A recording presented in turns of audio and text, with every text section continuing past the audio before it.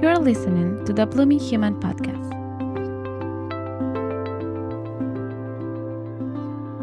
Welcome everyone to the very first episode of the Blooming Human podcast. I'm so excited to share with you a little bit more of this project and what you can expect from it. We really want to know how people across the world are finding creative ideas to have a positive impact in the community and the environment. From individuals to organizations' initiatives, each episode will feature a different guest who will explain us how they're working towards a sustainable way of living.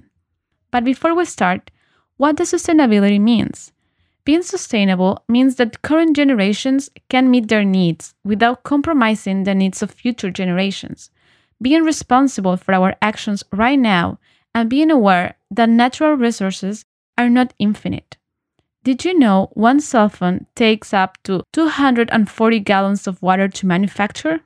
Or that 1.3 billion tons of food are wasted globally each year?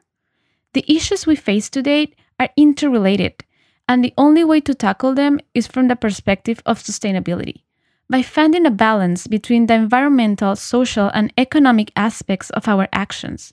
It's not always easy, but it's possible, and we will interview amazing people who are the living proof that sustainability works.